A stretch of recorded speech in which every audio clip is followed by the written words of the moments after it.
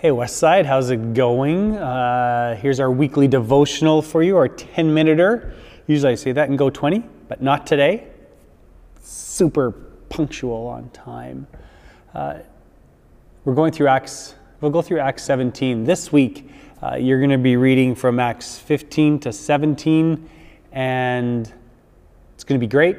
So look at your daily readings. You can get them online at our website, and you can check out what our Monday, Tuesday, Wednesday, Thursday, Friday readings are. Find an Acts reading buddy. I want to encourage you to do that. Never too late to start. So do that. Go for coffee together in your small group. And we just want to connect. We want to get into the Word. So today we're going to go into Acts 17, and we're going to pick up the story of Paul in our series, Acts to be Continued. And the whole theme is that the story of Acts is the story of the beginning of the church in the New Testament, and to be continued is that story is still being written. So it's being written here at Westside and in the church around the world. So what is to be continued for us is how we are going to read Acts 17 today as we get into the story of Paul. And so Acts 17, if you have your Bibles, or you can read along, it's right there, probably, or it will be. And then to be continued, what I want to talk about is Acts to be continued, ... It's an unfinished statement or thought. So here we are, and as we go through Acts 17, let's listen for how Paul engages with a culture that really, the Greek culture in Athens that Paul goes to is a culture of, it's the epicenter of education and philosophy and universities. And it is just the epicenter of great thought. So people getting together, having conversations about truth, having conversations about what's real, and discussing their worldviews and combating worldviews of how I see it and how they see it. And so it's really timely for us because we live in a really polarized state right now where, like yesterday, this morning, one of my favorite golfers just showed support for a political leader, and I'm like, oh man, I have a different view. I think differently of that person now. And boy, I was quick to jump to a judgment on not just their take on policies or politics, but life in general. And so in our polarized situation that we live in, we need to really work hard at understanding the other person, acting out of love, kindness, generosity, loving our enemy.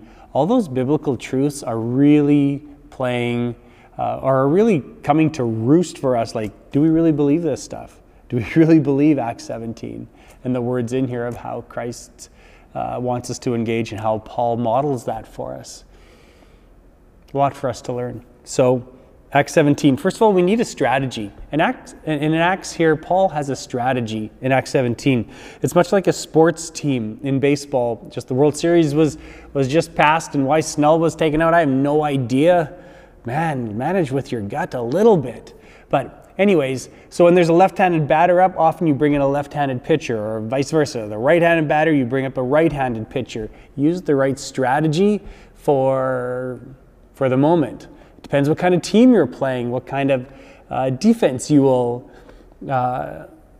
initiate to try, and what is appropriate in that setting against that team, against that opponent is really important.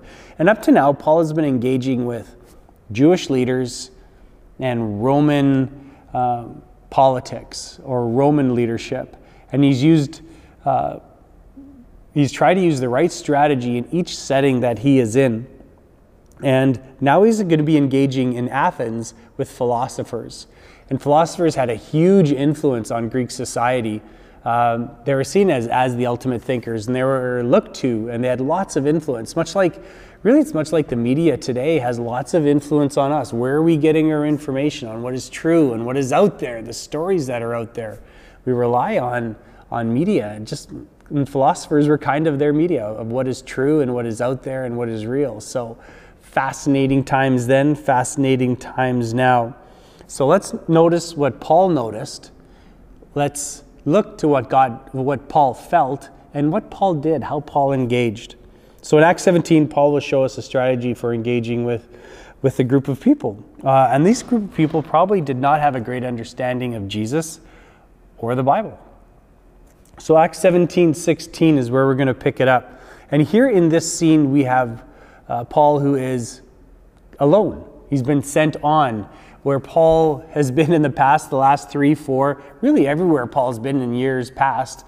He has created, or two things kind of happen. Revival, people come to know the one true God. They come to know Jesus.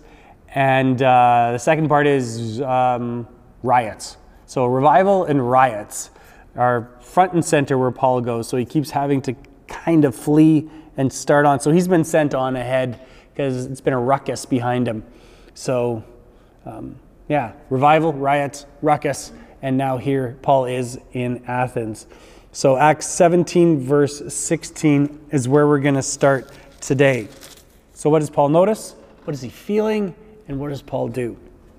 So while Paul was waiting for them, his buddies that are back there, he's in Athens waiting. While Paul was waiting for them in Athens, he was deeply troubled by all the idols he saw everywhere in the city. So what does he notice? He notices all the idols in the city. And a part of me thinks it's like kind of like going to Vegas. Again, I have not been to Vegas since I was 11 when I was there last, or the one time I was there. But when you go to Vegas, my thought is you go there and you're just overwhelmed by the sights. And you look around, and if you have a godly worldview or a Jesus is Lord of my life worldview, I think you would go to Vegas and you look around and go, this is other. This is something else happening here. And Paul has this sense here in Athens of this is other. And what does he feel? He notices the idols, and what does he feel? He was deeply troubled. And those words, deeply troubled, are really words where he is in internal turmoil. Like he is having a problem with all these idols.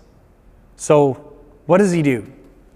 Well, in Acts 17:18, or in 17, first, this is what he does first in verse 17. He went to the synagogues, so to reason with the Jews and the God-fearing Gentiles. And he spoke daily in the public square to all who happened to be there. So he starts in the synagogue, then he goes to the public square. And he also had a debate with some of the Epicurean and Stoic philosophers. The Epicureans are a group of, so these are the two main groups of philosophers. The Epicureans are a group of people who really, you mind the depths of life, where you wring out the most possible pleasure and desire. And it really grew. It didn't start off quite as bold as wringing out every desire, but it really started to take that on as time moved on through that movement of, you don't deny yourself everything. You want it, you feel it, you take it, you do it. And then you have the Stoics. And the Stoics, as you can maybe guess by the word Stoic, is a little more, or a lot more, run not by emotion, but by logic, by reason, by ethics, and really a repression of your emotions to a great degree, much more Spock-like. You look back, you evaluate, and you make your decision, and that is life. Life is almost to be endured. You work through the hardships and you think it through. And they say, when he told them about Jesus and the resurrection, this is what they both said. They said, what's this babbler trying to say with these strange ideas he's picked up? That word babbler, the actual translation of that word is, who is this, like this bird feeder, this bird who's picking up scraps, fragments of food. These aren't even his thoughts. They're like fragmented thoughts. Who is this babbler? Well, in verse 19, he says this, then they took him to the high council of the city. So the Epicureans and the Stoics take him to this area called Mars Hill. And they said, come and tell us about this new teaching, they said. You were saying some rather strange things, and we want to know what it's all about. Now it should be explained, is what the next verse says, that all the Athenians, as well as the foreigners in Athens, seem to spend all their time discussing the latest ideas. So this is good. This is new. Bring it on. But they still remember they called him, who's this babbler? Did they have this ultimate respect for him? Doesn't really seem to play out this way. And here is how Paul addresses. This is a strategy for Paul in his addressing of these people at the high council. So Paul, standing before the council, addressed them as follows. Men of Athens, I noticed that you were very religious in every way. You were very religious in every way. What a way to start. He didn't say, I see you have all these idols here. You bunch of pagans. You sinners. You are all going to hell. He doesn't seem to start off that way. And remember, he'll start a riot. He's not against that. But he tries to engage with them on their level. And I love how he starts this. Men of Athens, I notice you're very religious in every way. You're all about religion. And then the next verse. For as I was walking along, I saw your many shrines, and one of your altars had this inscription on it, to an unknown God. The Greek translation is to like agnosticus theos. It is like to the unknown God. So that agnostic word that we have comes from that, the unknown. And so if you're an agnostic, which many people would claim to be, it's like you can't know or no one knows what it means to follow God or the idea of God or how this all plays out. You would be an agnostic if you would say that. And so you can't know or you don't know. So that's an agnostic. That's where we get that word from, to an unknown God. The God whom you worship without knowing, though, is the one I'm telling you about. Paul says, I can tell you about that God. That unknown God, I'm going to tell you what that God's all about. And then he proceeds to do so. For the next few verses, in verse 26, we'll pick it up. From one man he created all the nations. So one God, not this pantheon of gods that the Greeks would follow. He created one God, from one man he created all the nations throughout the whole earth. So one source, one blood. And he decided beforehand when they should rise and fall, and he determined their boundaries. So you're not in control. God is in control. Now I've heard this verse, with the election next week. I've heard this verse. I heard this verse used this week about be very careful who you vote for because God has set these people up in power. Using this very verse. And I think this is always fascinating because people use these verses when someone we want to be in power is in power. So be very careful. God has anointed them, which to me is very shaky ground because if you look at world leaders throughout history, did God appoint and set them up in all situations? Boy, there's some pretty nasty leaders out there, and I could name a few, and some come to mind for you probably right off the bat. So I think this next verse really helps us navigate the waters. Let's be very careful how we say God is anointing people and putting them in power. He says in verse 27, his purpose was for the nations to seek after God and perhaps feel their way toward him and find him, though he is not far from any one of us, which again is a new way of thinking for the Greeks. The gods are far away, couldn't be bothered. We have to get their attention. And here Paul is saying God is not very far away at all from any one of us. And Paul says that part of God's goal in working in nations is for people to search for God.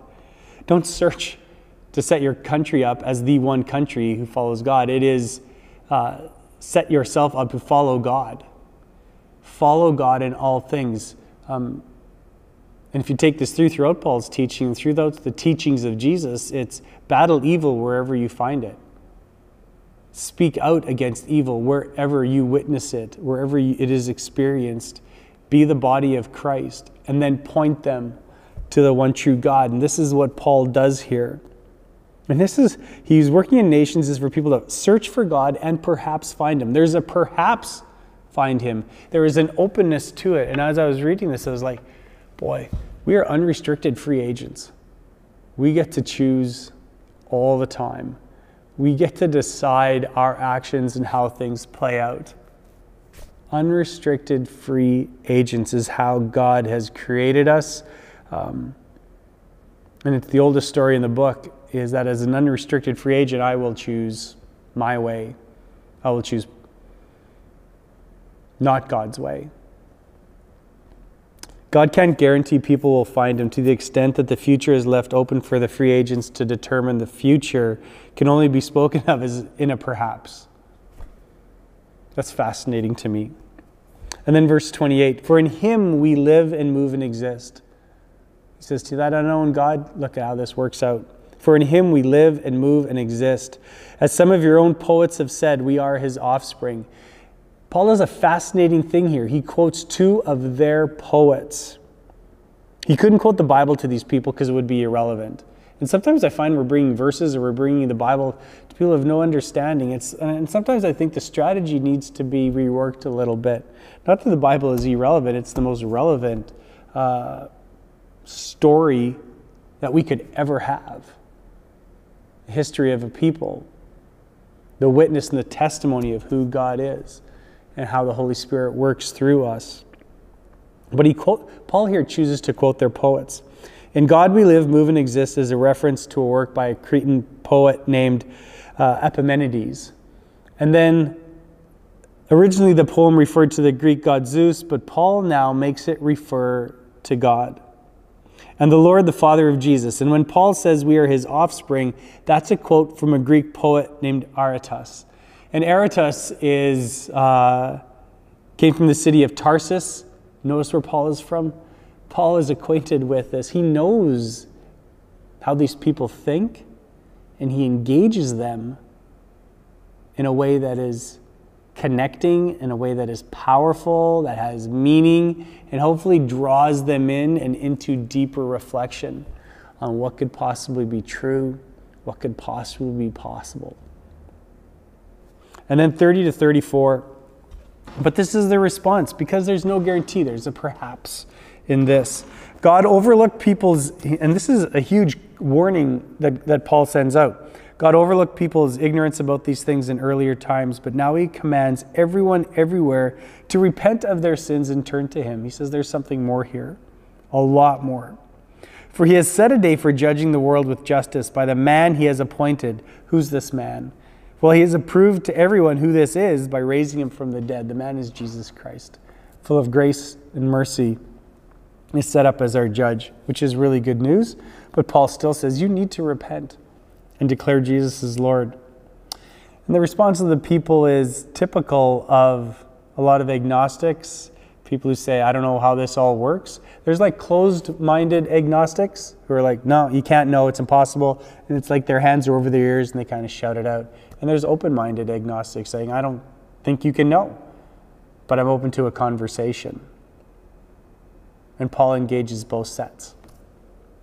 But when they heard Paul speak about the resurrection of the dead, some laughed in contempt. But others said, we want to hear more about this. And that ended Paul's discussion with them. But some joined him, became believers. Among them were Dionysius, a member of the council, and a woman named Damaris, and others with them. Some believed, some didn't. There's this huge perhaps as ultimate free agents. We get to decide. So what's to be continued for us this week? What's to be continued is we need to understand our context and know how to engage clearly, yet in a way that draws people in. And Paul didn't shrink back from the message. In a way, we're supposed to be so relevant. Because the story of Christ is the most needed message out there, the gospel message. But by many people, it'll be seen as completely irrelevant to their lives, what they're going through. So to me, we're supposed to be the most irrelevant place ever, following God's lighting, our guidance and leading. What we're supposed to do, what's to be continued, is that we can be a group of people who are a convincing minority.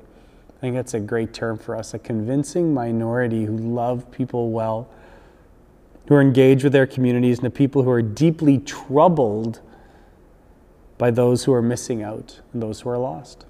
Let's pray. So God, you are good.